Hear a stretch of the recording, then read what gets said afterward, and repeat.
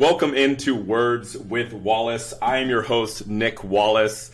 We're coming at you with a bit of a Celtics vibe check. Was certainly hoping the vibes would be a little bit higher when we got around to this episode, but as you guys can see, as you guys just heard, we are joined by a very special guest here. The Celtics were rolling a little too hot when I decided to do a Celtics podcast last week, so I had to search far and wide for the most negative but still a diehard Celtics fan that I could find. My good friend RJ Rosazza joins us today. RJ, how are you feeling? Good, yeah. Thanks for having me. Talk about just a perfect storm of having me on. Grant Williams goes to the line. I'm just like, miss them both. And I know they're losing in overtime, and I'm just going to – this is just the perfect situation for me to come on here because what a choke job. Like, buddy, maybe you should stop worrying about you and your, like, Batman masks that you wear in the post game and freaking work on your free throw shooting, big boy. Oh, man. That's a great summary of how most of Celtics Nation is feeling right now. If you guys couldn't guess, we're coming at you. It's Monday, March 6th. Right after the Celtics, I think they ended up losing by 4 to the Cleveland Cavaliers, a game in which they were leading almost the entire time. I'm pretty sure the first time they fell behind was with seconds left in regulation. They ended up, obviously tying it up and sending it to overtime. And it marks off basically a little bit of a slide for the Celtics here. They've lost 4 of their last 5 games, all to Eastern Conference and potential playoff opponents, depending on how the seedings shake out. So, RJ, I wanted to turn it back over to you. What was your thoughts when, of course, just to kind of set the scene a little bit, there's some controversial calls on both sides at the end of regulation where Donovan Mitchell seems to get a phantom foul that sends him to the line to eventually tie up the game. And then we have, basically 5 seconds left in the game. We have no timeouts left. The Celtics have to go the full length of the court again, no timeouts to advance the ball. And Peyton Pritchard, Lil PP, gets the ball, takes it 94 feet to the basket. Unbelievable that he's even able to get a look at the rim.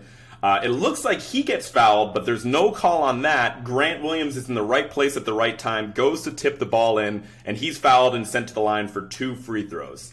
Wanted to get your thoughts at that moment and hear about. I was surprised that they called both of those because up to that point they seemed like they were letting them play. Like the Celtics were driving the ball to the basket when Cleveland was going on those runs, and the refs were not blowing the whistle. And then when Mitchell brought the ball to the hoop there, that was not a foul. I mean, it was like that's a phantom foul. He didn't even get touched, and I don't think it was a foul coming down the other end too. And that's just a typical NBA game where the refs can't help themselves at the end to get themselves involved. Like, just let them play. Like, you don't need the freaking both those games. It came down to free throws there at the end.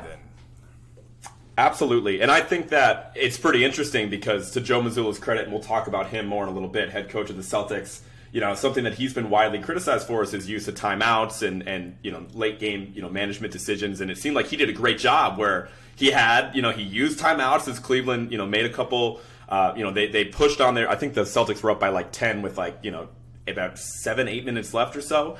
And Cleveland was inching back. He used a couple timeouts along the way, but he had one in the back pocket to use for that challenge. And that's the frustrating thing for me. It's one thing to get that call wrong in the moment. It was a terrible no call. Mitchell goes to the basket. Grant Williams was as straight as up and down as you could be in that moment. And, that's such a tough call to make because it's like, do you challenge it? Yeah. Risk it getting, then you lose that timeout and you can't advance the ball. But, I mean, Pritchard did his job. I mean, I couldn't believe nobody really picked him up on Cleveland. They let him torpedo completely across the court. Absolutely. So, I don't know. And he's coming in straight off the bench, too. They made the decision to put him into the game where he hadn't been in for a while, I think. I don't even really remember the last time he was even in the game, maybe at the start of the fourth. But, for him to come in, have the presence of mind, like, hey, I know I'm quick. I can get to the hoop in, basically 6 seconds less than that. And get off a decent look. And then, we spend the whole replay period looking at the Pritchard take, thinking that he's the one getting fouled. At least we did on the Celtics side of things, just to have, Grant end up at the line. But we talked about this right before we started recording. But I thought, something about Grant Williams' stupid face when they're just sitting there. And, of course, in his defense, it was a masterful job of icing him by both the Cavs and then just the situation that he found himself in because, there's all this time they're replaying it's a foul on Pritchard, it's a foul on Grant. Was Grant Williams' tip-in attempt before or after the buzzer? We weren't sure of all that. So Grant's just sitting there for a while, not even knowing if it's him or Pritchard at the line. But they show his face once it's known that he's at the line, and it didn't exactly exude confidence. And then the big point that we touched on was Donovan Mitchell comes up and says something to him. And you just see the quote from Grant Williams. You see his lips. Donovan Mitchell's face is to the or back of his head is to the camera, and you see Grant Williams go, "Oh, I'll make both of them. I'll make both of them." And that's clearly was got in his head big time. And I think they said coming into today's game, Grant Williams had made 4 shots since coming back from the All-Star break, and I don't know if you noticed on Saturday night with the dunk contest and everything, he was there, All-Star weekend, courtside, buddy, I think he thinks he's a main character or something, but why don't you go spend some time with your family? All-Star weekend is for the stars, not these guys that are the 4th, 5th guy on the bench. He should probably have been meeting with a dietitian or something during his break, because a lot of baby fat on that guy. Yeah, you you touched upon some things there. I think you're right. It was a lot of Grant Williams, a lot of Jose Alvarado. They would cut to courtside, as if I remember a time in which it was Dwight, LeBron, Durant, those guys sitting courtside for All-Star Saturday night. And we had. What is Cornette doing on the court too? You had texted me. He shouldn't even be anywhere near an NBA court, in my opinion. And I'm sorry, the thing he does where he jumps is so bushly, and he looks like a complete clown out there doing that. Oh man. I think that big guy depth later, but I don't. That's one of my concerns going into the playoffs here in about a month and a half. Certainly, and we'll touch upon that more when we get to Joe Mazzulla and some late game management. But overall, I think overtime it looked like that. Just to kind of focus back on the game that just happened against the Cavs. It was pretty. The vibes. And not only that, and we'd be remiss to say that it was like getting slapped in the face 3 different times at the end of the game, because you had, again, there's virtually no time left. I think there was 0.8 seconds or something like that when Grant was shooting the free throws. The game is tied, so he just needs to make one of them. He front rims the first one, and then there's all these substitutions. Everyone gets their big guys in the game, just to make sure that if there is a tip situation, that both teams are adequately prepared. Another 45 seconds goes off the clock. Grant's iced even further, and then it's in and out on the second one in his defense. So not only are we as Celtics fans pissed about that, but then Marcus Smart flies in from outside the arc and gets a hand on it, and that actually looked just as close as the second free throw attempt. So we have 3 misses with less than a second left in the game, all of which could have sealed their fate in a game where, again, the Celtics are missing Jason Tatum, they're missing Al Horford, they're missing Rob Williams, and we're playing a Cleveland team at home on the back-to-back off of a double overtime game against the Knicks. And so vibes are fantastic heading into that fourth quarter. We're not even supposed to be here. I mean, we had talked about it before. That would have been a huge game to steal. Like you said, on a back-to-back, you have no Tatum. When I saw that Tatum was out tonight, I'm I'm not going to kill them if they lose this game, but this is going to hurt them again in the standings. If we were to talk 3-4 weeks ago, but they're getting the 1 seed. I'm not even worried about it. Now, what are they, 2 games behind Milwaukee? Somewhere around there? We're coming down to, first, second week of March here. They got to pick it up. If they fall behind 3-4 games, that could be it. And, we'll talk more about their ceiling later, and we could talk about home court and stuff. But this seemed like a game I'm wow, this is going to set them back on the right path. And like I said, no Tatum, but still you come away feeling disappointed because it was a game. They still had enough offense where they should not have blown that lead. They had Brown chucking up awful threes. Clearly, especially in overtime, I think they had to have had tired legs. And that's the other thing. You have back-to-back losses like this in back-to-back nights, and both go to overtime. So now you have all these miles put on these guys' legs for 2 losses. Yeah, and it was a pretty obvious situation, especially for a guy in Al Horford, for him to be out with just, basically a rest day, a maintenance day for him. You felt that, the big man minutes we'll talk to more in a sec, and that were a little bit questionable that I felt at the end of the game. But just to, again, recap the Celtics' last 5 games, they lose 4 of their last 5, all the Eastern Conference opponents. This is, again, we just briefly touched upon the double overtime loss to the Knicks last night. The Cavs lost in overtime just now. They blew a 28-point lead to the Nets, which was the largest blown lead in the NBA this season, which is, to the Celtics' credit, I'm pretty sure they had a 28-point lead in the first quarter, so there was a lot of game time for them to end up. Had 5 points with 3 minutes left in the first quarter in that game. Yeah. Bad.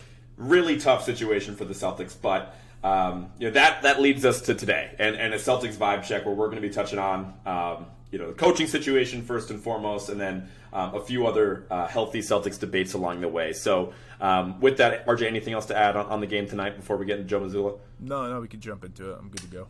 All right, perfect. Well, this leads us to what I wanted to do. I think this is a really interesting time to evaluate Joe Mazzulla, 34-year-old, first season coaching the Boston Celtics, obviously in the aftermath of losing Ime Udoka in a bit of controversy right before the season started.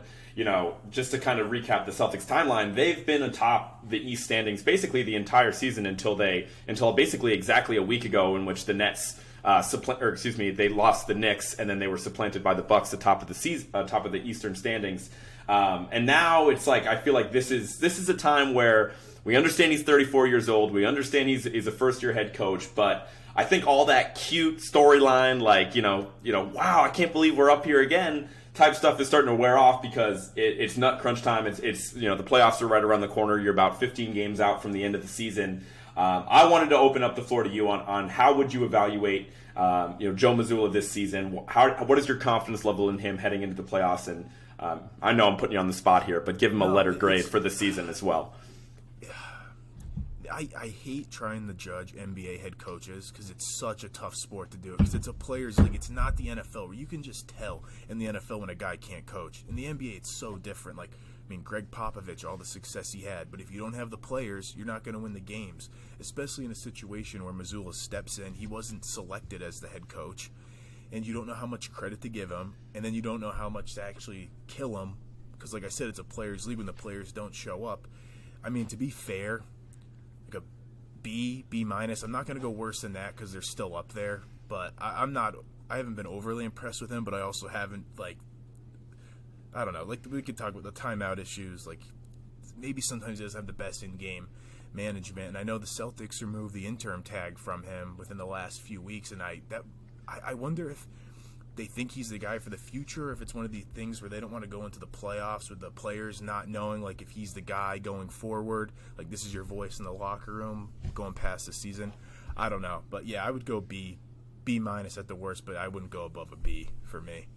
That's nearly exactly what I had, and I think the key point that you touched upon there that I meant to actually do in kind of the open of this segment is you're absolutely right. It is so, I think the hardest thing to do in any sort of sports analysis job is evaluate coaching, because at the end of the day, there's so many different variables that go into this, especially in basketball where you got only 5 guys on the court, and above all else, it's going to come down to the amount of talent and the players in your roster and whatnot. So it's really difficult. At the end of the day, it just comes out to, most people are just on their couch and they're looking at the wins and they're looking at the losses, and then, they're only judging the surface level stuff that's really easy to understand. They're not going to be that the play calling here was questionable, even the lineup decisions could be easy to evaluate, but even that gets tricky when you're looking at a 12-man rotation. So you end up falling back on things like timeouts, like you touched upon, right? He's been often criticized because at the end of the game, he's a player's coach and he lets his guys play. And you saw that in the Knicks game, just obviously as a recent example, where last night, at the end of the game, there's, I think, 15 seconds left, and I want to say it was regulation. It could have been the first overtime, but I think you're thinking of the same play that is coming to my mind right now. I think Brown was holding the ball till 2 seconds, and they gave it to Tatum in the high post, and he's by the 3-point line. I think you switched it. I think Tatum had the ball and Brown was in the high post. Okay. But yeah, exactly. And Tatum's waving his arm, and Grant Williams is out there and clearly doesn't know the play. And then he ended up taking a timeout, but again, it's moments not even moments like that as much, whereas, I think he's been most often criticized for when a team is on a big run and, needs to be a momentum shift, and he's just kind of letting his guys work through it and play through it and not make a lineup change or anything like that. And I think that is really, low on the totem pole in terms of my issues in Joe Mazzulla. And I think the difficult thing for Joe Mazzulla and the situation that he's been given, in addition to him, inheriting this team right before the season, like you said, he wasn't exactly selected. He was just in-house, and he's inheriting a team, coming off a finals appearance, is that, the Celtics are really good and there's really high expectations. And not only that, they're a deep team, and they're a team that has 8 players, I would argue, and I'm sure you might agree with this, that you would feel comfortable being out there at the end of a game, right? I think, our traditional starting 5, if you will, in Smart, Brown, Tatum, Horford, and Rob Williams, of course, and then guys like Brogdon, Derek White, and Grant Williams have all proven that they're also worthy of being out there in the right lineup. My level of concern with Joe Mazzulla is that I, at this point in time, do not trust him to have the best lineup for that specific matchup in game out there on the court. I think that is the problem, because we've seen so many different guys step in this roster. Like, Brogdon has had moments, White has had moments, Grant has had moments, namely in the playoffs last season, where depending on what the defensive matchups are like, depending on who has the hot hand, any combination of those guys, the only certainty that we really have is that Tatum and Brown are going to be out there. Beyond that, it's all who has the hot hand, what does the defensive matchups look like? And so I think that is the problem. That is my lack of trust in Joe Mazzulla, and I think you saw that on display, namely within this 5-game slide that they've been on a couple different times. Like, I feel like Derek White specifically has been on fire lately. He was playing fantastic yesterday, and you had a guy in Grant Williams playing 40 minutes in all the crunch time minutes of the overtime, both overtimes yesterday, out there on the court when Derek White was just sitting there stone cold on the bench. And like you mentioned earlier, you're right.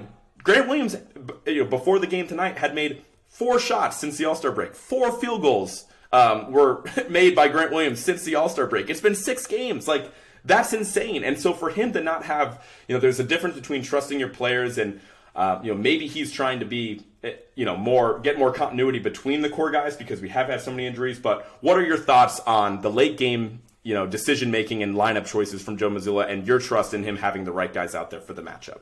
Well, yeah, I think this kind of comes down to him again getting promoted within. Like, do these players respect him, and does he have a good relationship with them? Because does he feel comfortable enough taking some of these guys out? Like, if he doesn't feel like Smart is the right guy for the situation, does he have the balls to take him out?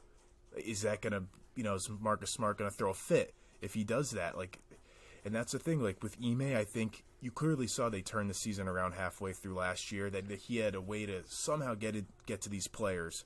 And we don't know if Mazzulla has that. So, I don't like this lineup that he plays where he's got Tatum, Brown, Smart, Horford, and Rob Williams. I think we saw that in the last couple of weeks when Smart's come back, that I don't like that lineup.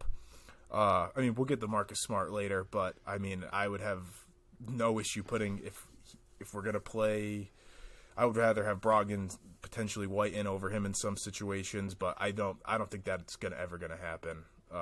So I won't get my hopes up for that. Yeah, that's pretty much what I got on that. Yeah, I think that's really fair, and I think that's the level of concern, right? Like, you have guys like Marcus Smart that, is only a couple years younger than the guy, and he's been in Boston for, what is this, his 8th or 9th season now? Like, he's beloved, clearly, and so, he's a prime candidate where, you have guys that I would argue that have straight up been better than him for the majority of the season, and Derek White and Malcolm Brogdon that play the same position. And yeah, you're losing something defensively, but you're not losing that much because you have 2 above average defenders right there. And so it's tough. And then it's like, well, when do you go small? Do you go small? Would you have liked to see them go smaller in a game like the Philly game, that we ended up winning? That was the one game we've won in this recent slide. But it was still a little rocky at the end because he was completely married to the idea of having the, again, I say the traditional starting 5 when everyone's healthy, even though we haven't seen it much this season. Smart, Brown, Tatum, Al, and Rob. When those guys are out there, he feels comfortable just, rolling with that no matter what. And so, that is my level of concern with Joe Mazzulla. It's not as much the timeout thing. It's just, being able to identify the right lineup. And again, it's totally dependent on the matchup and being able to make that decision on the fly and, having the balls to make that tough decision and be like, hey, man, this just isn't the matchup for you. We like the looks that Malcolm's getting. Like, Malcolm Brogdon's shooting 46% from 3 this year. Like, you're going to want to have him out there. Yeah, you're going to want to have him out there in the corner, like, for an open look, which he's going to get if we have Tatum and Brown creating. So, I don't know if you've noticed this with him, but after games, he can be real, like, short and kind of defensive with the media, too. I don't know if you've seen any of this. He's quick to bite their head off going back at him, and that, to me, is like, dude, like, you got promoted from within, like, you've only been the coach here, and, like, is the media really already getting to you? And, like, this is a big market team.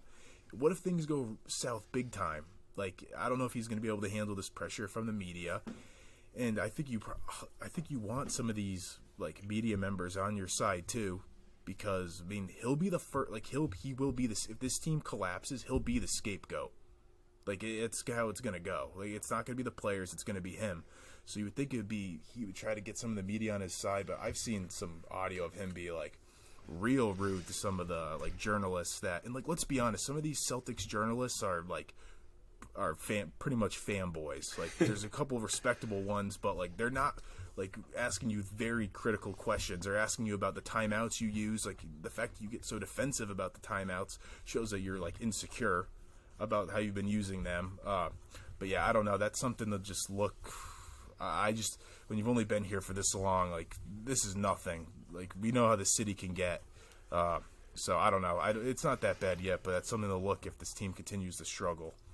Yeah, and that's something I don't have a ton to add on, just being based here in the Dallas area. I'm just not as exposed to local sports talk. It's just not as easy for me to access that kind of stuff. That's exactly where I heard it.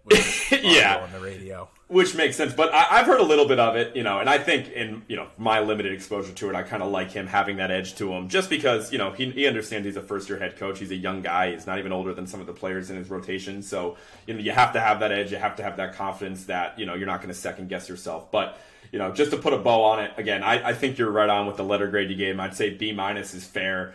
Because, again, big picture, we're in a great spot. And I think that, I don't foresee us, and we'll talk about more about this later, but I don't see us falling any farther than the 2 seed in the East. I think that's still kind of our floor. I think we're going to finish out, decently strong. I don't know if we'll be able to overtake Milwaukee, but, if you told us before the season you're going to be a 2 seed in a really loaded Eastern Conference, and again, there's no controversy, right? There's never been any big story out of Boston this year like we've seen with some other teams, young teams, contending in the opposite conference. I think that it's been nothing but Udoka. Yeah, exactly. But I want to ask you, do you think he'll coach again?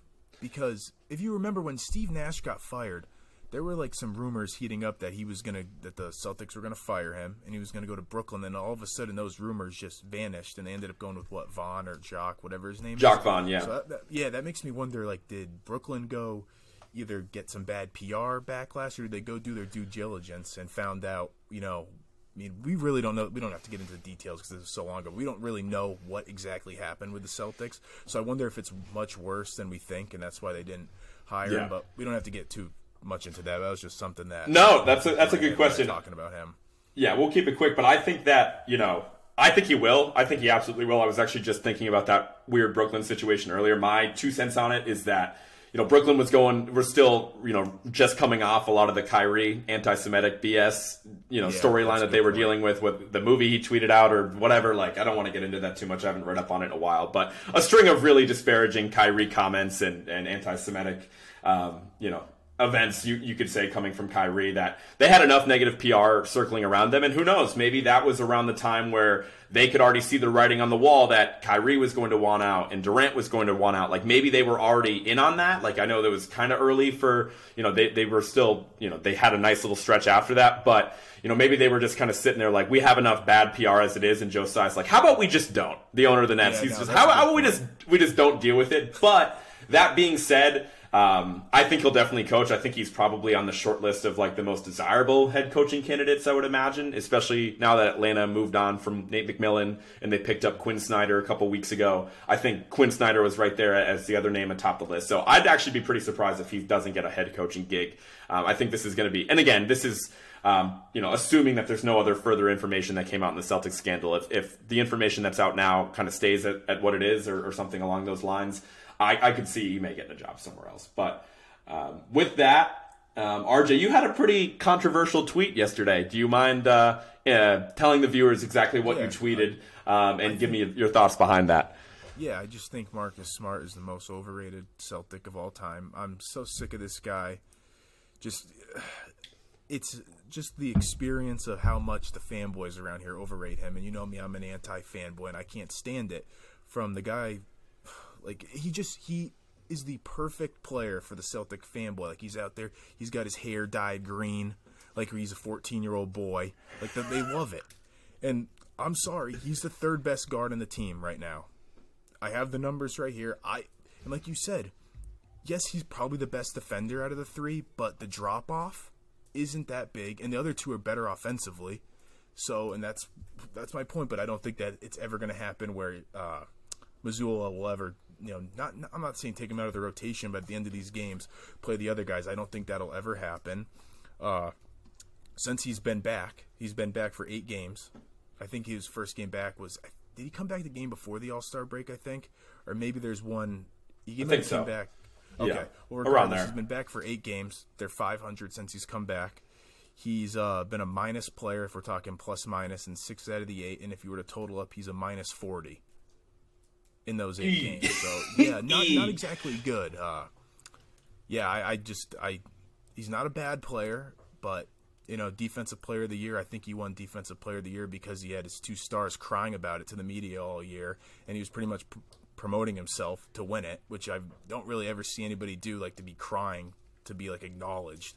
I think he has a huge ego too, which I don't know if you saw before the season started that Tatum, Brown, and Smart were on the cover of SI.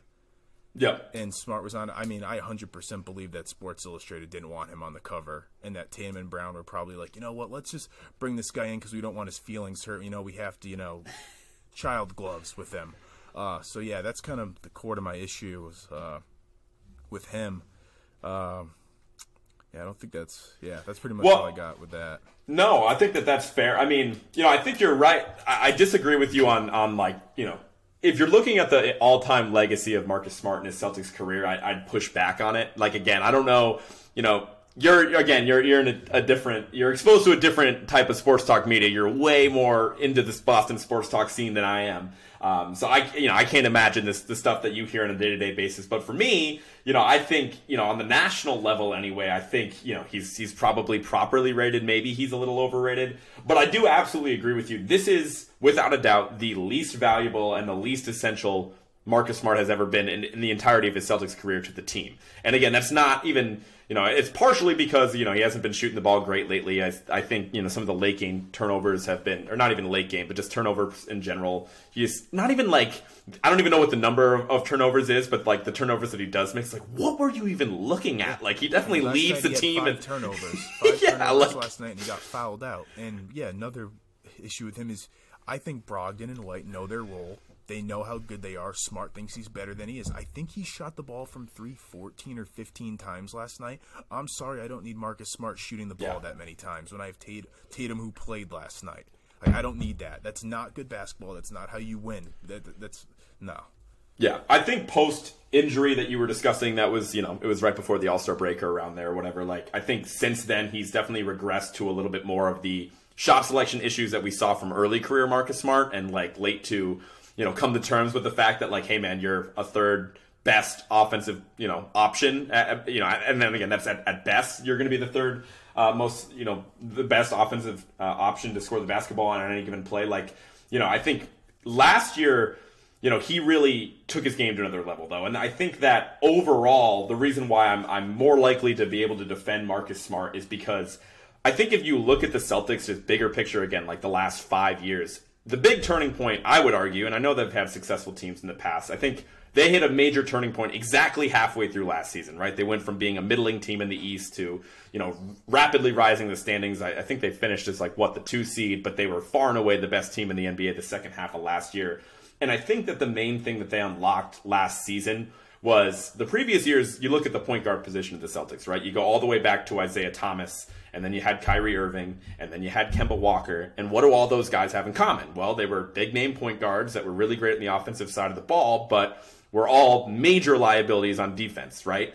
When our team finally was like, you know what? Maybe instead of like looking on the free agent market or looking on the trade market for a guy to bring in at the point guard position, let's just look at what we have in-house in Marcus Smart. And I think that defensive jump, because again, the defense this year has been slightly disappointing compared to expectations, based on last season. But last year, their defense was insane. That's why every defensive metric for them was to the moon. They were the NBA analytics community's, hands down choice to win the finals, is because there was no one to hide. We were hiding Isaiah Thomas. We were hiding Kyrie Irving. We were hiding late stage Kemba Walker. Like, you go from those guys being a weak link to like, who is your weak link out there? Like, is it Tatum? Is it Brown? Like, I don't know. Is it Al? Like, I don't think it's any of those guys. You have 5 extremely above average defenders out there, and I think having the ability where he didn't take a massive leap offensively, but I did think you saw a part of his game where he was quicker to defer. He was, I think he did come to terms with his own mortality a little bit and being like, if this team is going to take a leap, it's going to be doing it on the backs of Tatum and Brown.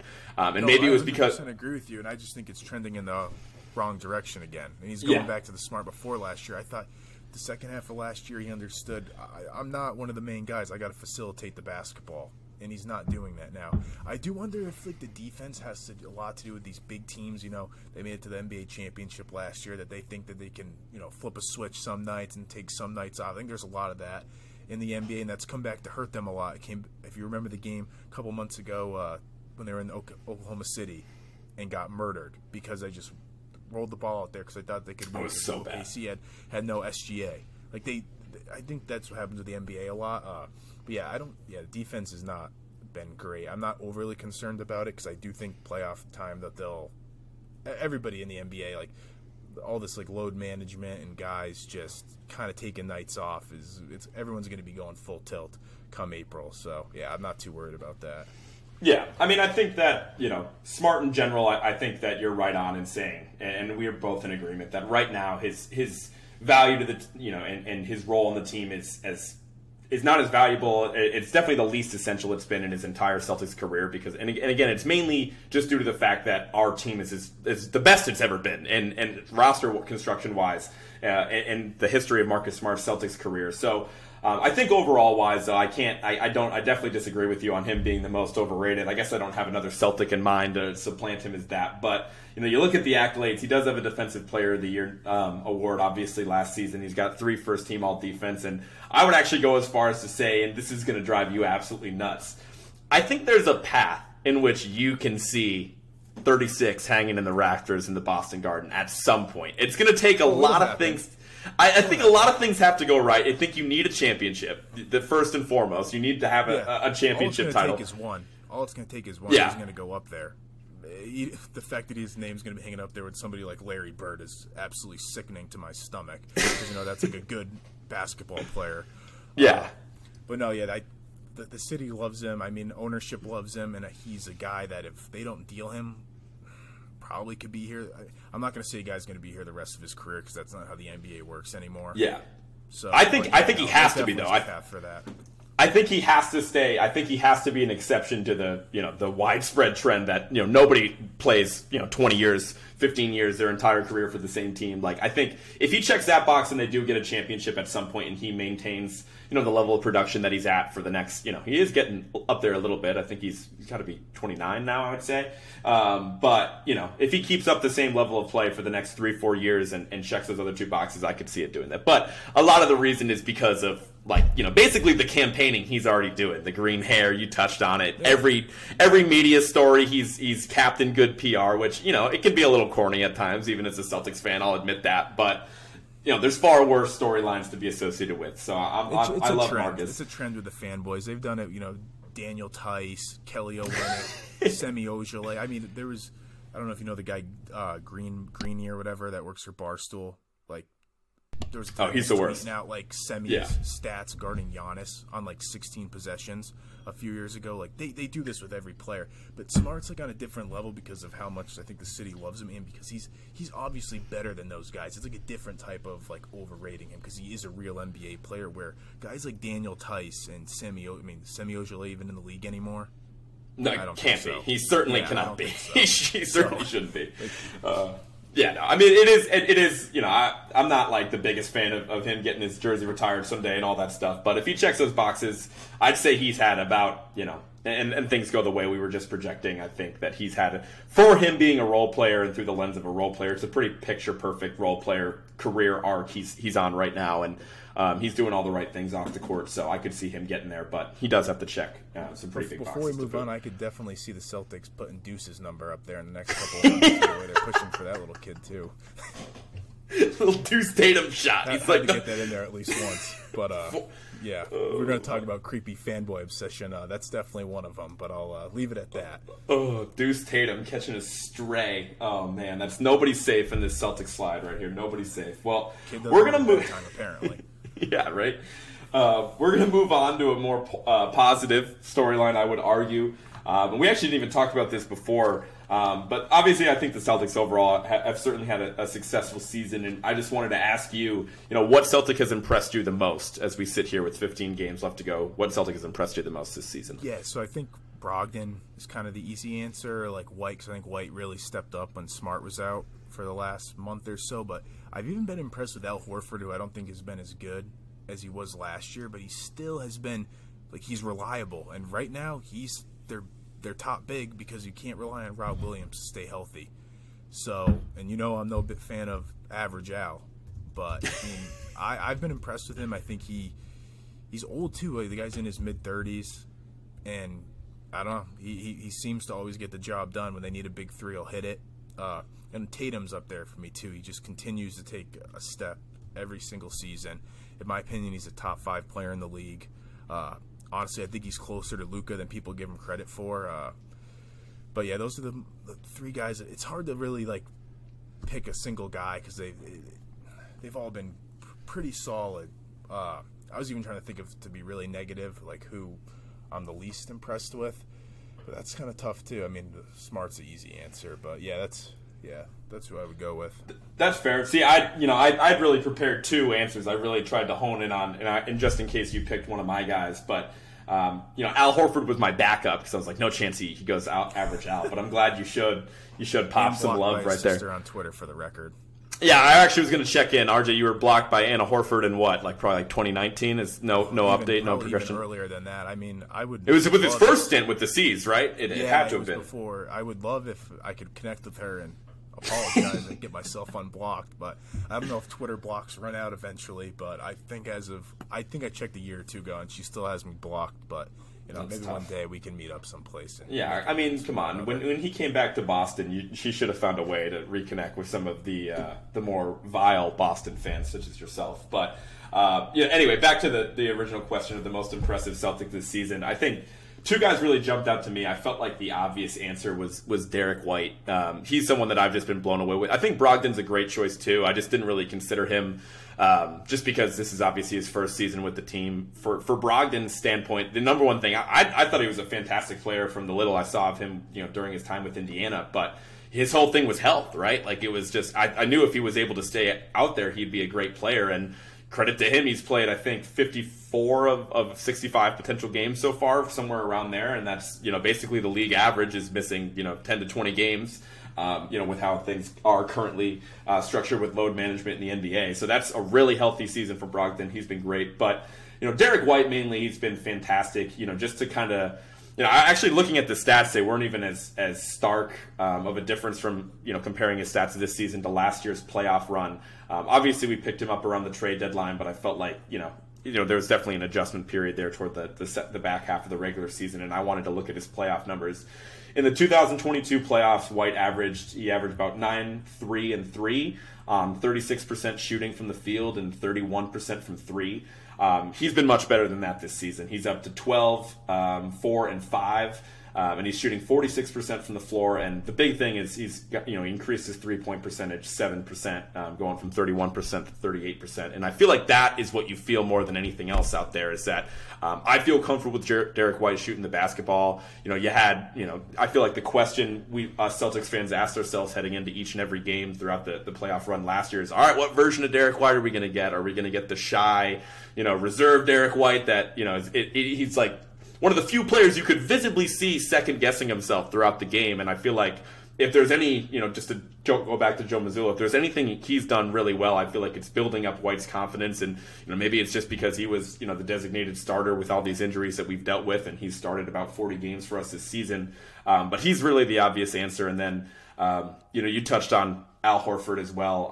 His numbers, post All-Star break have been fantastic. He's 14, 7, and 4, and the really incredible thing is, he's shooting 59% from the field and a whopping 62% from 3. So that's insane. RJ, I have to I throw myself under the bus here. I don't know if you caught it last night, but during the Knicks game, Al was on fire again. He was like 5 of 7 from 3 at some point, and I think I tweeted out I haven't seen Al Horford miss a single open 3 since the All-Star break, and then promptly, as you remember, the game-winning shot, he came up a little short. So I got to take credit for that, but.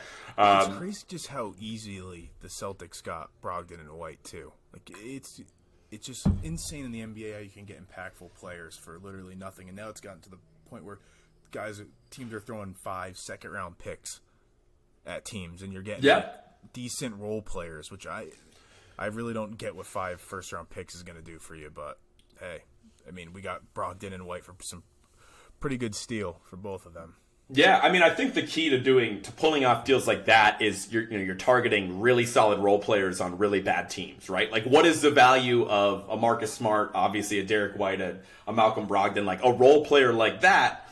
that really raises the ceiling of a championship team, but doesn't really raise your floor a ton, in my opinion. So, like, you do deals with a team like Indiana or a team like San Antonio that could care less about winning. You're able to pick off, really solid players because the only players they care about keeping are, if they have a really young ascending star like a Tyrese Halliburton. San Antonio doesn't even have anyone that I would put in that bubble. And then they care about their draft picks the second most, right? So the fact that, Brad Stevens in his short time, as general manager has been able to pick off a few of those guys for the low has been pretty awesome. So I think that covers it. My final answer would be Derek White, and then Al Horford would kind of be my backup. I just love Al for what he's doing, and I think most importantly, too, Al's been averaging 34 minutes a game since the All-Star break, and he's 36. He's 2 years older than our head coach. So definitely some concern with the miles we're putting on Al right now, but he's an honorable mention as well. But anything else you wanted to add on Celtics that have impressed you this season? No, I think those are pretty much the only two guys. Yeah, I mean, I think, like I said, Tatum, we'll get to here with the ceiling of the team, but everything's going to run through him come playoff time. And he just impresses me year after year. These last couple years, he keeps getting better. And, yeah, he's a bona fide superstar. We know that. Yep, absolutely. Absolutely. Well, with that, we've obviously discussed the coaching, a couple of the different role players and people that have impressed you. But, in this slide right here, again, I'm looking at the standings right now where – it looks. I take that back. I don't know if these standings are up to date, but we're basically 2 games behind the Bucks, and for second place in the Eastern Conference. What do you feel is the absolute playoff ceiling of this team for the current season that we're in? I think they could still, despite this last week, they could still go out and win the entire thing. I think it's good. The road getting there, I think, is going to be tougher now because Milwaukee has all this depth, and let's be honest, they gave us a test last year in the playoffs, and Middleton wasn't healthy. Middleton's going to be healthy. I'm not going to go as far to say that the season's a failure if they don't win the entire thing, but I do think it's going to be a huge disappointment if they can't even get back there. And I do think home court is pretty important. This isn't the NHL, the NBA, like, home court matters. Like, the majority of the time, the home team wins. Obviously, that didn't happen because we beat Miami, who had home court over us, so it's not like, make or break if you don't get home court, but...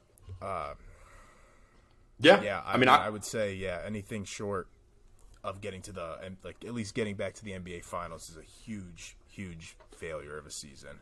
Yeah, I'm pleasantly surprised to hear you say they could still win the chip because I agree with you. I think this last slide has been discouraging just from a health standpoint, to obviously lose, close games. And I think it makes it worse that you're obviously losing to teams that you could potentially face in the playoffs. But I definitely still think that this team has a ceiling of winning a championship. And I think in terms of, a better question, like you were saying, is what is a disappointing season and what does that look like? For me, if they get back to the finals, obviously that's fantastic. But I think it would, if they lose to any team, if the Celtics lose to any team in the Eastern Conference that's not named the Milwaukee Bucks, then I'll be disappointed because I still think that as currently constructed this team, we've had Philadelphia's number, for the last, I would say, 10 years on and on. I feel like that's a pretty safe estimate. Like, we've kind of owned them, and I think we're a bad matchup for Philly. And I think you need to be able to step on the necks of the frisky teams that we've run into over this last slide. Like, if you run into a Cleveland, you have more experience. You need to be able to beat that team. You run into a New York team that has no experience whatsoever and is just on suddenly a 9-game winning streak. Like, you got to step on their necks and take care of them in 5 games. Like, those are the team. Even if you run into a junkyard dog like Miami in the first round that nobody wants to see, I'm praying that doesn't happen, but it's increasingly more likely if we're at the 2 seed that we'd see Miami.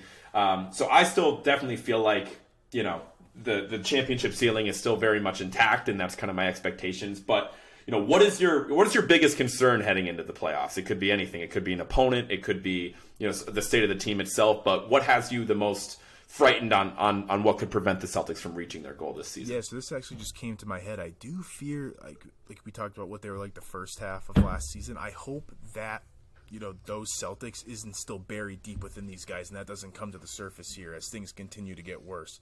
That's a fear. I don't think that's going to happen. When you say those Celtics, you mean just like shortcomings from like Tatum and Brown and just... Okay. Yeah, just like the way that they played the first half of last season, where they clearly, the team was a mess. That's pretty much what I'm talking. I don't think it's going to get to that point, but that's on the back of my mind. I don't think that's a huge concern.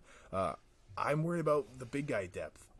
I don't trust Robert Williams He's never been healthy. I don't think he's going to be here for the playoffs because guess what? If he comes back, he's just going to get hurt again. This guy should have been dealt when his ceiling was at the highest. They should have brought in a real big guy like Miles Turner. You talked about it in the last episode. All the times they were linked to getting him. You cannot rely on Robert Williams as your number one big man. He's not going to be there when you need him. And Al Horford, like I said, he's been decent, but Al Horford's 30-something, like in his mid-30s. I don't like going in and then have the point where we have to have Cornette out here playing. Or Mike Muscala. It's not a good place to be.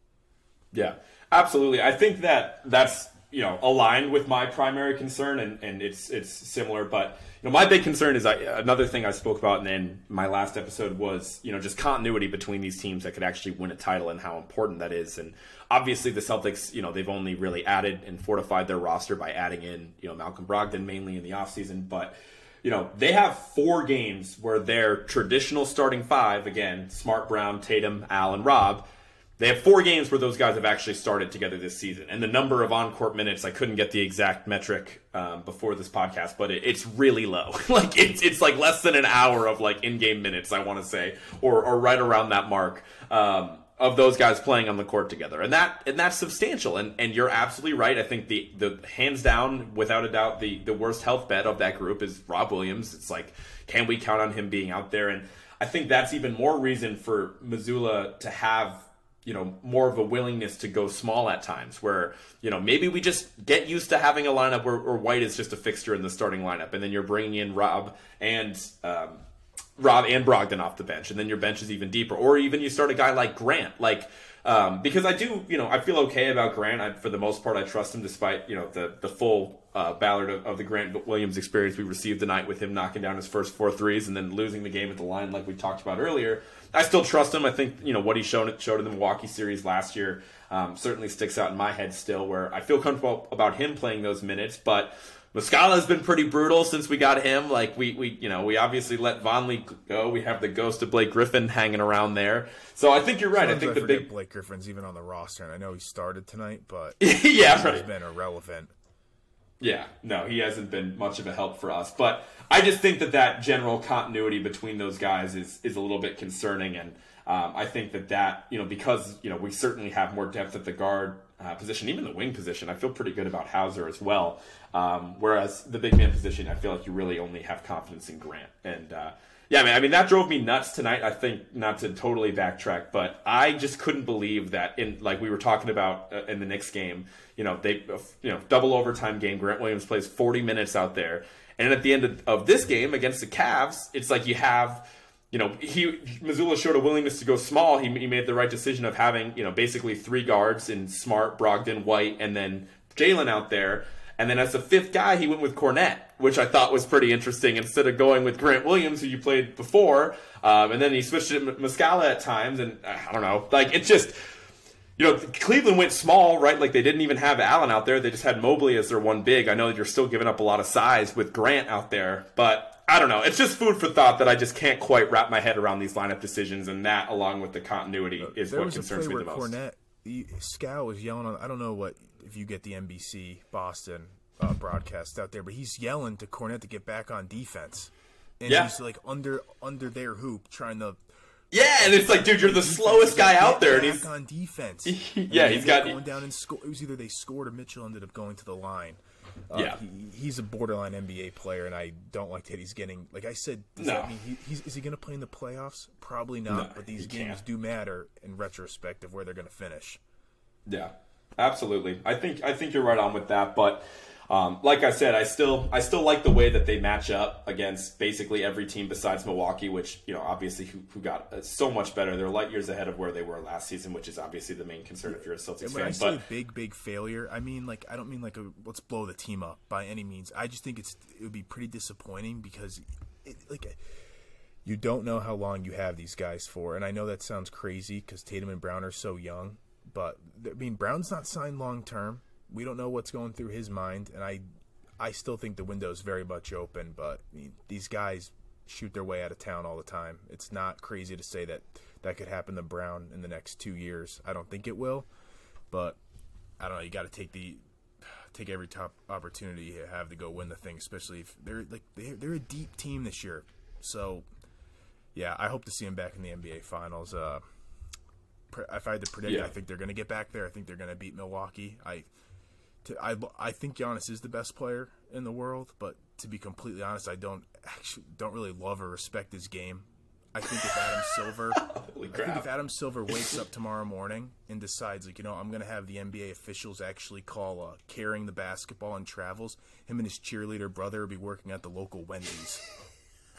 couple strays. RJ was like, Deuce Tatum catches a stray in the first segment, and we're going at the top dog and Giannis with the next segment here. The Giannis one. I've been thinking about that for a little bit. Wow, I forgot about the Giannis take. I'm obviously half kidding, but I don't think it's really fair when a guy of his size can pick the ball up at the half court and go like a torpedo towards the net and carry the basketball all the way there. That's not basketball, but I'm not going to be the guy that complains about how the NBA's play, because that's just how it is. So yeah, it is how it is, and I still think, and just in terms of my favorite teams to watch, I'd still rather watch them than watch the the foul merchants that are the Sixers, and watching Embiid do it in a way that I feel like is even less fun to watch and more frustrating, but equally as helpless, because you have a guy even bigger than Giannis technically, and he's able to get to the line at such a ridiculous clip. It's like, I don't even know what you're supposed to do as a defender. But either way, I mean, I still think that the Celtics, it's going to be a tough road in Milwaukee, but kind of looking at the standings here, so you got Milwaukee, and again, this might be updated as of early morning on March 6th here, but the Celtics are basically 2 games back of the Bucks, and then the Sixers are basically a full 2.5 games back of the Celtics, and then you have Cleveland closely behind them. But what I'm really looking at here is that I think the top 5 seeds in the East are essentially set. I'd be pretty surprised to see any team creep into the top 5 that's not already there. So it's going to be Bucks or Celtics atop, and then I think it's Sixers are pretty locked into 3. And I think 4-5 is going to be Cleveland and New York, Knicks in some order. And then after that, you have the Nets, who are probably going to fall a little bit, and I think Miami or Atlanta can rise. But more importantly, just looking at it from a Celtics fan perspective, we're not going to have to play a New York in the first round. We're not going to have to play a Cleveland in the first round. And honestly, I don't even think we'd have to play them in the second round. I think that our destiny, if I really had to pick, is I think we're going to end up as a 2 seed, and I think we're going to end up playing a team like maybe Miami or Atlanta in the first round, and then we'll probably play Philadelphia in the second round. And honestly, with how we fared against, don't scare me in the slightest. That team is just reeks of loser. Harden's a loser, Embiid's a loser. I mean, we beat them, I believe, within the last month or so. We didn't even have some of our top guys, or at least we went wire to wire with them. We've always had their number. I get how good Embiid is. But Harden's won scoring titles before. I think I've been looking at the stats a lot. He's starting to get a little more aggressive, but I'm starting to dude, can you go score and do your own thing? I know they have to run everything through Embiid, but I don't know. That team doesn't scare me in the slightest. I don't even care if they had home court over us, which I don't think we're going to fall to the 3 seed, but no, Philadelphia is not even in the slightest put anything to me. Exactly, and I think the interesting thing, right, is that as I was saying that, and why it's relevant, and I think whoever's going to be the 1 seed, and it's likely going to be Milwaukee. And again, we have a lot left to play, and things can change. But again, subject to any crazy injury, I really do think the Celtics will end up as the 2 seed here, with a chance of getting the 1. But it's gonna be Cleveland and New York, almost certainly facing off in round 1. I don't know who's gonna have home court, but those are 2 teams. We're now 1-3 against the Knicks, and we haven't beat the Knicks. And the 1 win we have against the Knicks was in early November, so basically the second week of the season. And then we're 1-3 against Cleveland, and very famously, all 3 of those losses came in overtime. So. You talk about a team where, maybe they have our number a little bit. I would say Knicks are pretty high on that list, and Cleveland's right there too. And, maybe I just think we match up a little bit better against Philadelphia because it's a war zone this year. Yeah. Think about what it used to be like the East versus West. It was the West that was loaded. The East is loaded now. Those teams 1 through, especially 1 through 4, I think Cleveland's a really good basketball team. And New York, the Knicks beat us last night without Brunson. They're killing, but they won 8 in a row or something like that. I know they've been playing. Yeah, 9 now. Yeah. So, yeah.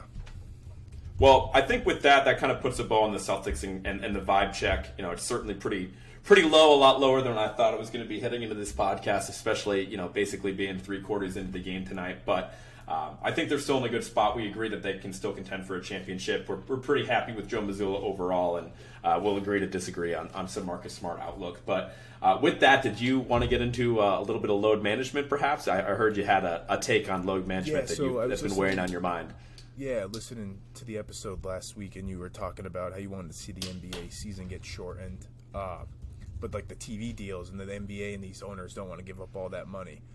I don't think this is going to happen anytime soon, but I do wonder if these big media companies, ESPN, TNT, are getting a little sick of the fact that they pay hundreds of millions of dollars to have these primetime games, and then the best players not play. It happens all the time on Friday nights when a team's playing a back-to-back from a Thursday or a Tuesday to a Wednesday. And I do wonder if at some point they're going to get a little sick of that, and maybe they'll transition to a 70-game season.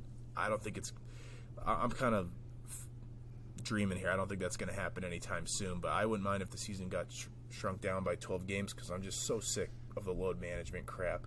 Like, there's some of these guys are just not going to play on back-to-backs. Like Kawhi Leonard, he used to be one of my favorite players in the league who I have like close to zero respect for. Now, I just the way some of these guys just will not go out there. I love what Anthony Edwards said in the last couple weeks, saying that he can't stand the load management stuff. And I don't like. It's not fair to put this on the players that, like, obviously some people are saving up money to go to these games, but it is a little crappy if, there's a kid that has been saving up money or his parents had to take him to a game and, like, these best players aren't playing. And they make plenty of money where they should, like, I don't know. It's a hard thing that the NBA would be able to enforce, that there's going to be no load management. But I would rather see the season get shortened if that means that it's going to get rid of this crap, because I hate it. Like, I don't have NBA League Pass. I hate when I see a primetime game the next night, and I know that the starter's not playing. Like, one of a big name, like it happened with the Hawks. Young's not playing. And it just, I do wonder if an ESPN or a TNT is going to get fed up with it eventually. It probably won't happen anytime soon, but we'll see. I mean, I think that, I'm right there with you. I'm definitely a League Pass connoisseur. It's a self-proclaimed League Pass connoisseur anyways. And, the number one thing that I do is when I'm about to look at these games is I go into my The Score app, shout out The Score, prefer them over the ESPN app, and I'll go to the injuries tab and I'll see what's up. Like, I just never know, because on a night-to-night basis, it's like I can know that, Kawhi Leonard's not hurt, but there's a 50-50. It's a coin flip whether he's actually going to play in the game or, whoever. It's obviously not just the Clippers, and but I think the tricky thing is that, I sit here and it drives me nuts, and I just want to see the best players play. And as someone who, shout out my guy Connor O'Shea, my best friend, we went to a Celtics game when we were in the 4th grade. It was the 2007 season, the year before the Celtics won the chip. And we went to a Celtics-Cavs game. So, supposed to get Pierce versus LeBron, and they were both out of the blue. Like, they weren't, like, actually hurt. Like, it was, and this is obviously way before load management, but I was like, we were crushed. And those were two dog shit teams. Like, absolutely terrible teams. Like, you go back to the basketball reference page. It is terrible what those teams look like. So we were like, you're paying to see Pierce and LeBron. You don't get them. You're crushed.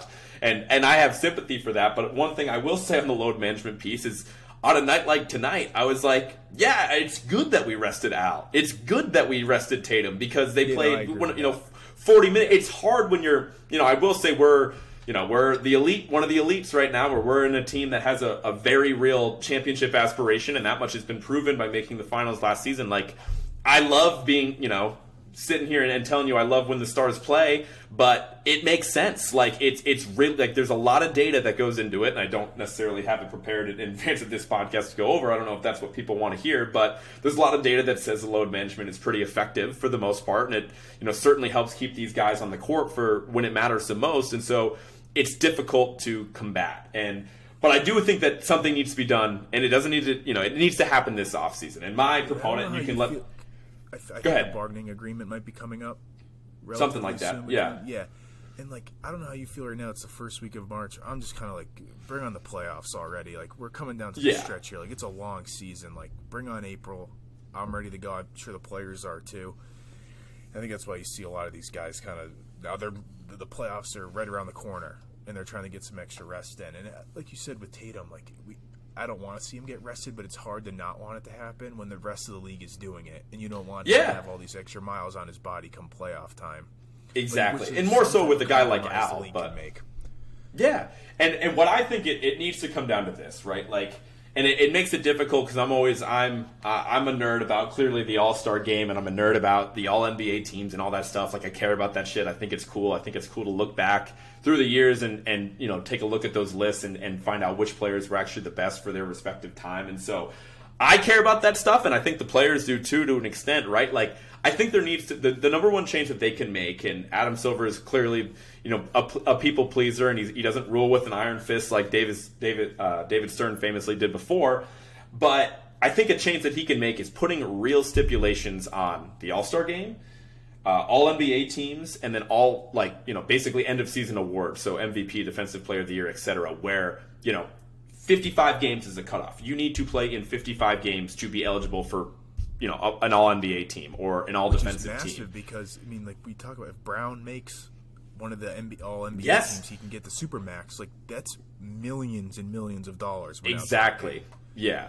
The All-Star game is just a title, and obviously that's, basically 2/3 of the way through the season anyway, so that would have to be like a 40-game cutoff or something like that, or a 35-game cutoff. But for All-NBA, you're right. That has real financial implications for these players. But I do think that is fair for the most part. You know what I mean? To have a cutoff of that. And maybe there's some sort of injury clause in it. Like, again, I think the other incentive and the way you could do it is obviously financially, like putting it in these guys' contracts and having a minimum number of games. But that's going to take a lot longer to implement, because then you're dealing with all the agents, and there's these deals that have already been negotiated and have their own incentives that are already built in. So it would take years for that to kind of come into effect, where I feel like need to see another lockout either. No, exactly. It's not locked out in, I think it was 2011. 2011. It was whatever year the Celtics ended up losing the East Finals to the Heat, I believe. Yeah, I think that tracks. But I'm right there with you. I mean, I've definitely had it with the load management, but I think it is tricky as a contending team that doesn't mind seeing its guys get some extra rest. But I do think that putting like a firm cutoff, whatever that is, maybe it's not 55 games, but I feel like that's kind of fair.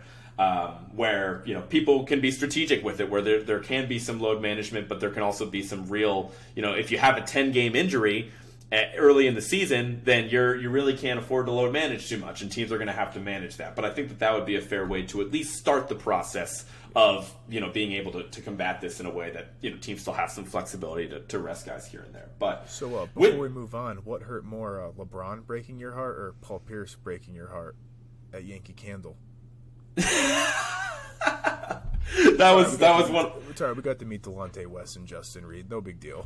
Yeah, I think just to give the audience some backtrack, it was Yankee Candle circa like 2004. 3 or 5 or something. Yeah, we were I think we waited in a line at Yankee Candle in like Deerfield, Massachusetts for probably I have no sense of time. I think we were like 6, 7 out. It was a day. 7 hours. It was like a day of our life in a line at Yankee Candle waiting to get an autograph from Paul Pierce. And we could literally see Pierce. Like, we watched him, and we got to the front of the line, we watched him wave goodbye, and we got to, he was quickly supplanted, like RJ alluded to, by NBA legend Delonte West. And unfortunately not revered for his on-the-court game, most of his off-the-court struggles. Hope that guy's doing well. And we got his autograph and Justin Reed instead. So no, that definitely takes the cake. Not meeting Paul Pierce and not getting his autograph that day. I think that really scarred me for life. Still don't even have a Paul Pierce autograph, and that was my first favorite player. So thanks for bringing up those wounds in the midst of a terrible Celtics vibe check. They're my wounds too.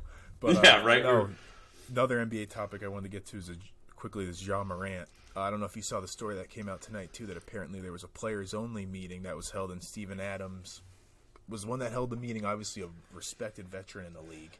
And Ja Morant still goes out to the club and pulls out a gun at a club, and like how stupid are you? Yeah, that's bad. The one thing to do that, and then you're posting it on social media. Yeah. I think it's tough, and just I don't want to go too far in depth on it, because I think a lot of this stuff with the Ja Morant situation is a lot of hearsay right now. I know the league is investigating seemingly like 5 different issues with the guy, but just to quickly do a backtrack, there was an early report that Ja Morant may or may not have beaten up a kid like in the summer, which was a bad look. Obviously, he was like a 17-year-old, so almost an adult, but certainly not an adult still by the word of the law there. But so that's a tough look, and again, I don't know if that actually took place. And then more importantly, there was basically an issue after I think the Grizzlies had played the Pacers, and it was an event where like after they were I think they were headed to like the team plane or something like that. It was certainly after the game where I think some staff on the Pacers, maybe some management, maybe training staff felt like threatened, and that there was potentially a red dot spotted on one of the guys after being in a conflict with, it might not have been Ja Morant, but it was definitely his like posse, people that Ja Morant was in a vehicle with. So in the aftermath of that, surrounding something that in the realm of gun violence, and the Grizzlies have obviously been sliding, that I talked about in a previous podcast they've been on. Certainly a downward spiral, record-wise, wins and loss-wise, compared to where they were early in the season. And then, like you mentioned, Ja Morant, importantly, whipped out a gun on what appeared to be a gun on Instagram Live in the early hours of the morning. Because I believe it happened in Denver. I think so. Too. So, I mean, it's a bad look. Memphis is up there. They're 2 in the standings. I don't think they're the best team, but like they're still trending in the right direction. And to have your best player out acting like a complete idiot a month before the playoffs, it's not going to end well if he keeps surrounding himself with these. Like, you hear the people he's surrounding himself with, they're not exactly good people. And then even when Memphis got into the scuffle, I wanted to say the Staples Center, but it's called the Crypto Arena, whatever it's called now, with Shannon Sharp. When that whole thing happened, his dad got involved. Like, I hate the Grizzlies. I'm right there. I'm not a Grizzlies guy. Sorry, Norm. Norm might be the only person that would ever listen to this podcast that's a Grizzlies fan at this point in time. But no, I think it's obviously a terrible look. I think just the frustrating thing is that they have all this negative PR surrounding it, and there's nothing he could have done more of a self-inflicted wound than, all right, let's set up the camera and let's take out the blicky and wave it around. Like, that is like no one's fault but his own in that situation. Did he have a few drinks in him? Probably, if it was the early hours of the morning, and clearly he wasn't in the right state to be making that type of decision. It's just terrible. But I think the crazy thing is that he's one of, what I look at it through the lens of, is he's one of 5 dudes with his own signature shoe with Nike. Like, he's in that, like, Nike has always kept their signature shoe deals, like, a lot of people are sponsored by Nikes and they wear, the general Nike shoes, or they wear LeBrons, but to have their own shoe, like, he took the Kyrie spot. Kyrie, we watched a guy fumble that bag early in the season with all the stuff we talked about earlier with Kyrie. They give it over to Ja Morant, and it's like he does one of the only things, possible to blow it. It has to be an off the court thing. It's nothing on the court is gonna end this shoe deal really before it gets going. So I think that's really disappointing, but I guess my hot take of it all is I think it'll be fine. I think this blows over. He's currently suspended indefinitely by the Grizzlies, but I think it ends up being 2 games because they're a competitive team. I don't know if you have any thoughts on where you think this is headed. Just real quick, I know there's rumors that the NBA eventually wants to have an expansion team in Vegas or move a team to Vegas. That will be a disaster. Another hard pivot to Vegas. I think it's a market that could support an NBA team, but I think the rumor. I don't think that would be the issue. We all know. Just the Vegas. Yeah, think nightlife would be. I don't know. I don't know how the Raiders. We know what happened with the whole Henry Ruggs situation. I don't know I don't know what it's been like with the other players, but. Yeah, I could see the. What I will say, if there's a Vegas team, I expect their home winning percentage to be much higher than what it is on the road. Unsurprisingly, it's going to be like guys like Harden are going to be exhausted. You're going to expect some low output on big name stars when they come in to play the Las Vegas Gamblers or whatever they end up making their logo. I don't think it would be the Gamblers. I'm not feeling very creative right now, but I think that puts a bow on most of our NBA storylines. Unless you had anything else here. No, that was it. Perfect. Just some notes from the week. I had like the Luka Booker. They got into like that little scuffle yesterday. A little tiff, if you will. I can't stand Devin Booker at all. Like something about, I don't know if you've seen the clips with the playoffs last year where he was like taunting Luka too, and like apparently Luka's one of the nicest guys in the league too. And honestly, Booker is nowhere near Luka's level. Yeah, they're not. I can't stand that. And then just another quick thing is. I saw this clip of like all the illegal screens Draymond Green sets, and I watched it a part of the Lakers Warriors game, and it was incredible. I noticed it like 45 seconds into watching the game. He's like he's a fullback, blocking for a running back in football. And the refs there's certain guys that they'll just let it go, and he's one of them. I haven't seen that compilation that you're talking about, but I think it would probably, if you went back to like their first, championship team in like 2015, I bet it would be even worse because you had him and Andrew Bogut just running around like checking dudes. Especially, I actually missed the return of Steph on Sunday. I missed that game, but I did catch whatever the Celtics game later in the day, and I watched the earlier game that day on ABC. But either way, like it's just, especially the return of Steph, you're going to get a lot of those illegal screens for sure. So I think that's pretty interesting. But quickly before I let you go here, I wanted to do one quick off-topic segment. I think we're in, the peak of advertising season, if you will. I would argue. I mean, I think we're entering into March Madness. We're on the heels coming off the Super Bowl. Entering into NBA playoffs. We're obviously watching a lot of sports. What is, in your opinion, the absolute worst commercial on TV right now? So for me, it's the Burger King commercial. Okay, I was hoping you were going to say that. Go continue. Jingle. Do you care to sing it? Can we get you to sing it one time? I'm trying to think. I can't even remember it off the top of my head.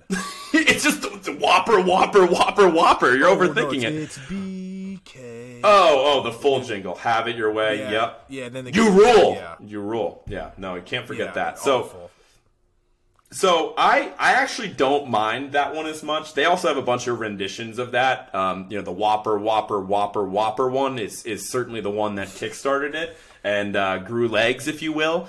I think the worst one of the series is probably the most recent one that I've seen, where they just go burger cheese. I don't know if you've seen that one. Like they literally chant.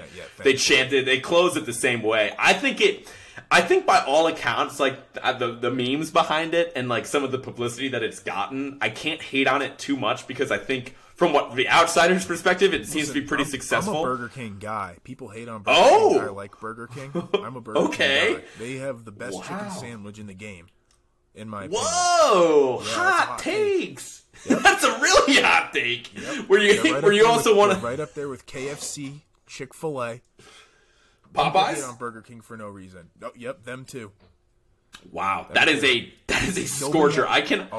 Nobody ever has it or talks about it. I've had it a couple times. I've loved it, and I've always liked their chicken there.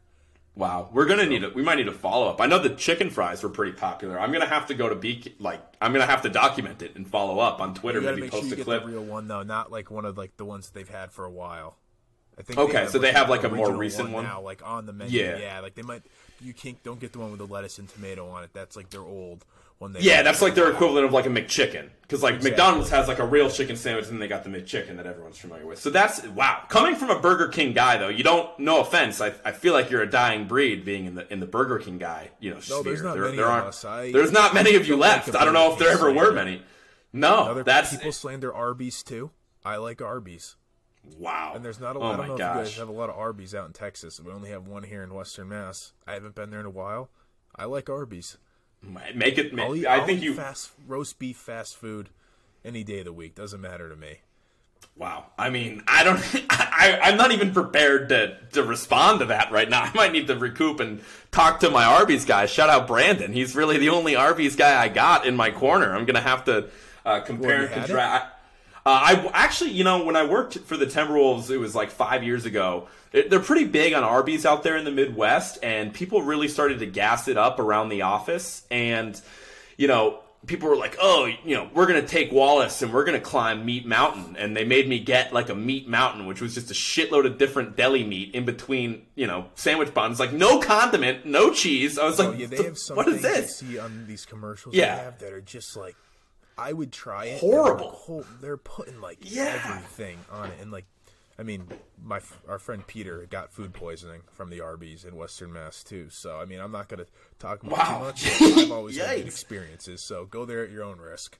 Yeah, here I thought we were doing the Lord's work for Arby's, and we just get a quick food poisoning review. But anyway, not an Arby's guy, certainly not a Burger King guy either. But I will say, I give back to the original question about the commercial. I do think that the Burger King ad campaign has been pretty successful. I did get it. I got the $5 Your Way meal. It was good value for a workday lunch. Wasn't too sluggish. It wasn't too much food. But my answer to this question, and it's hands down, like there's one commercial that is reign supreme at pissing me off. I'm glad you mentioned the Burger King one, but the most recent Verizon commercial, if you've seen it, it has Cicely Strong, who's the woman that was on SNL for like 10 years, and then Seth Meyers, who's also on SNL and was like really famous. There's a Verizon commercial where, you know, it's on all the time on, I don't know if it's just on my streaming software or what, but like they're looking at like puppies for a sec to open it up. And then, you know, then they're just sitting on like a giant sign in the road and they're like, well, I love about Verizon. And they go back and forth for like, you know, seemingly forever. It's really only a 30-second ad, but there's no point to it. It's really, really obnoxious. And at the end, the woman is just like, hey, we're sitting on a sign here. And she does like this dog shit Boston accent that really just drives me nuts. I have like no idea where that came from. And the thing that just drives me nuts is the commercial's horrible. It's a terrible watch. It plays nonstop. So the frequency definitely gets on my nerves. And it's bad. It doesn't work. Like, I don't know what they're talking about. I don't know if I black out from the rage, but it's really bad. But I think the worst part about it is that they pay top dollar to bring in two people from SNL, like objectively funny, famous, recognizable people, and then they just make them say the dumbest shit that you can imagine, and it's horrible. These companies that pay all this money for celebrities to come in and do like ad campaigns for them, because how much revenue are they really making off of bringing this person in? Half the people, like when a commercial comes on, like I've probably seen the commercial you're talking about, I look at my phone, I scroll through Twitter. Yeah. I don't want to watch these commercials. And like you see how much money that these companies probably spent for the Super Bowl just for the ad itself. Oh yeah, you had Will Ferrell in a commercial. They probably paid him $1 million. Bryan Cranston was in a Pops commercial, or Popcorners, I think it's called. Yeah, it was some discount Doritos commercial. It seemed like it was weird though, but yeah. No, I think it's interesting. But the thing that just drives me nuts is if you're going to pay top dollar to bring those people on, like, especially those people that come from like a sketch comedy background, like, hey, can they give their like input on what they're saying to make it like relatively funny? Because it's absolutely terrible, man. It's bad. A lot of bad ads out there now. Not many good ones. One more. This one's been around for a long time. It's a radio commercial and a TV. It's not on the TV a lot. It's the Cars for Kids commercial. I can't say I'm familiar. You might have to enlighten me. It's just a jingle. Okay. It's just like these kids. It's like to donate your car for kids to go towards. Oh, okay. And it's did they get like a little children's choir action? And we know you hate kids because of Deuce Tatum and everything. So you're just like, Deuce Tatum, and you get pissed. That would be the ultimate like collision of the world if I saw Cars. Deuce Tatum in a Cars for Kids character. Probably. I mean, if you're listening to it on the radio, they're probably like a Boston-based business. Who knows, man? Who knows? Oh yeah, and then right now in Massachusetts, so sports betting's legal now, but just at the casinos. But they go mobile on Friday soon, this right? week. The commercials have just been insufferable. Like, the commercials themselves aren't that bad, but I'm talking like every time it goes to commercial, whether it's DraftKings, FanDuel, BetMGM, they're everywhere. Like Kevin Hart's in the DraftKings commercial and Gronk's in the FanDuel, and God, talk about two just annoying human beings. But no, that's pretty much all I had for those are my commercials I could think of. I was thinking of it because I said I know there's worse commercials and I just cannot think of them. Right no, now. I think you picked the top dog. You addressed the elephant in the room in the BK commercials. Everyone's got an opinion. It's just I think I've seen enough of the BK where I've come full circle and I kind of respect them now because it actually got me to buy a Whopper one time. But I think with that, I think we're basically ready to sign off here. RJ Rosazza, it's been a real treat. I should have mentioned earlier, RJ Rosazza, formerly of the JDA pod. You know, can I ask the question that we're all thinking? Are we ever going to get the band back together? Are we ever going to get Dick, Jesse, and Andy back in the same pod? I believe the last episode we ever did was the episode you were on. It was pretty close. I think you did one more after I was on. No, I'd rather drop dead than do another podcast with everyone and be completely blunt and honest about it. Oh my God. So I don't know if they'll hear this, but that will never happen. If anyone needs me in a guest role occurring, come on every now and then. I'm more than willing to do that. But no, no thanks. Okay. Well, with that, I'm certainly going to take you up on that offer. This was a lot of fun to chop it up Celtics time. As we discussed, I think we both have a pretty high ceiling for the Celtics. So maybe once we get a little closer to the playoffs, maybe like right before the playoffs start, we can bring you back on and discuss the Celtics first round matchup. And I want to get you on consistently. It's been a while since I've done this. It was good to get back on the horse. Absolutely, man. Well, we loved having you on. We will be back next week. I have my friend Ian Kayanja of A to Z Sports Dallas, D Magazine, and a couple other sites on. He's a credentialed media member for the Dallas Mavericks, so we're going to be talking some Mavericks next week. But before you guys go, be sure to follow the podcast everywhere at Words with Wallace on Facebook, Instagram, Twitter, YouTube, wherever you get your podcast, Spotify, Apple Music. Definitely give me a follow, share the show, tell a friend, and let me know. Give us some responses here. Review too. Rate and review. The algorithm. So we love review that could help get on the main feed, not the main feed, but eventually move up the charts. So I think that's who knows. Love those stars. Podcast. Love those stars. Got to have those stars. Definitely appreciate it. And I will see you guys next week. With that, I'm going to hit this button and give me some feedback, too. Definitely let me know what ads are pissing you off the most. How do you feel about the Celtics' future and any other segments that we talked on? I will catch you guys next week.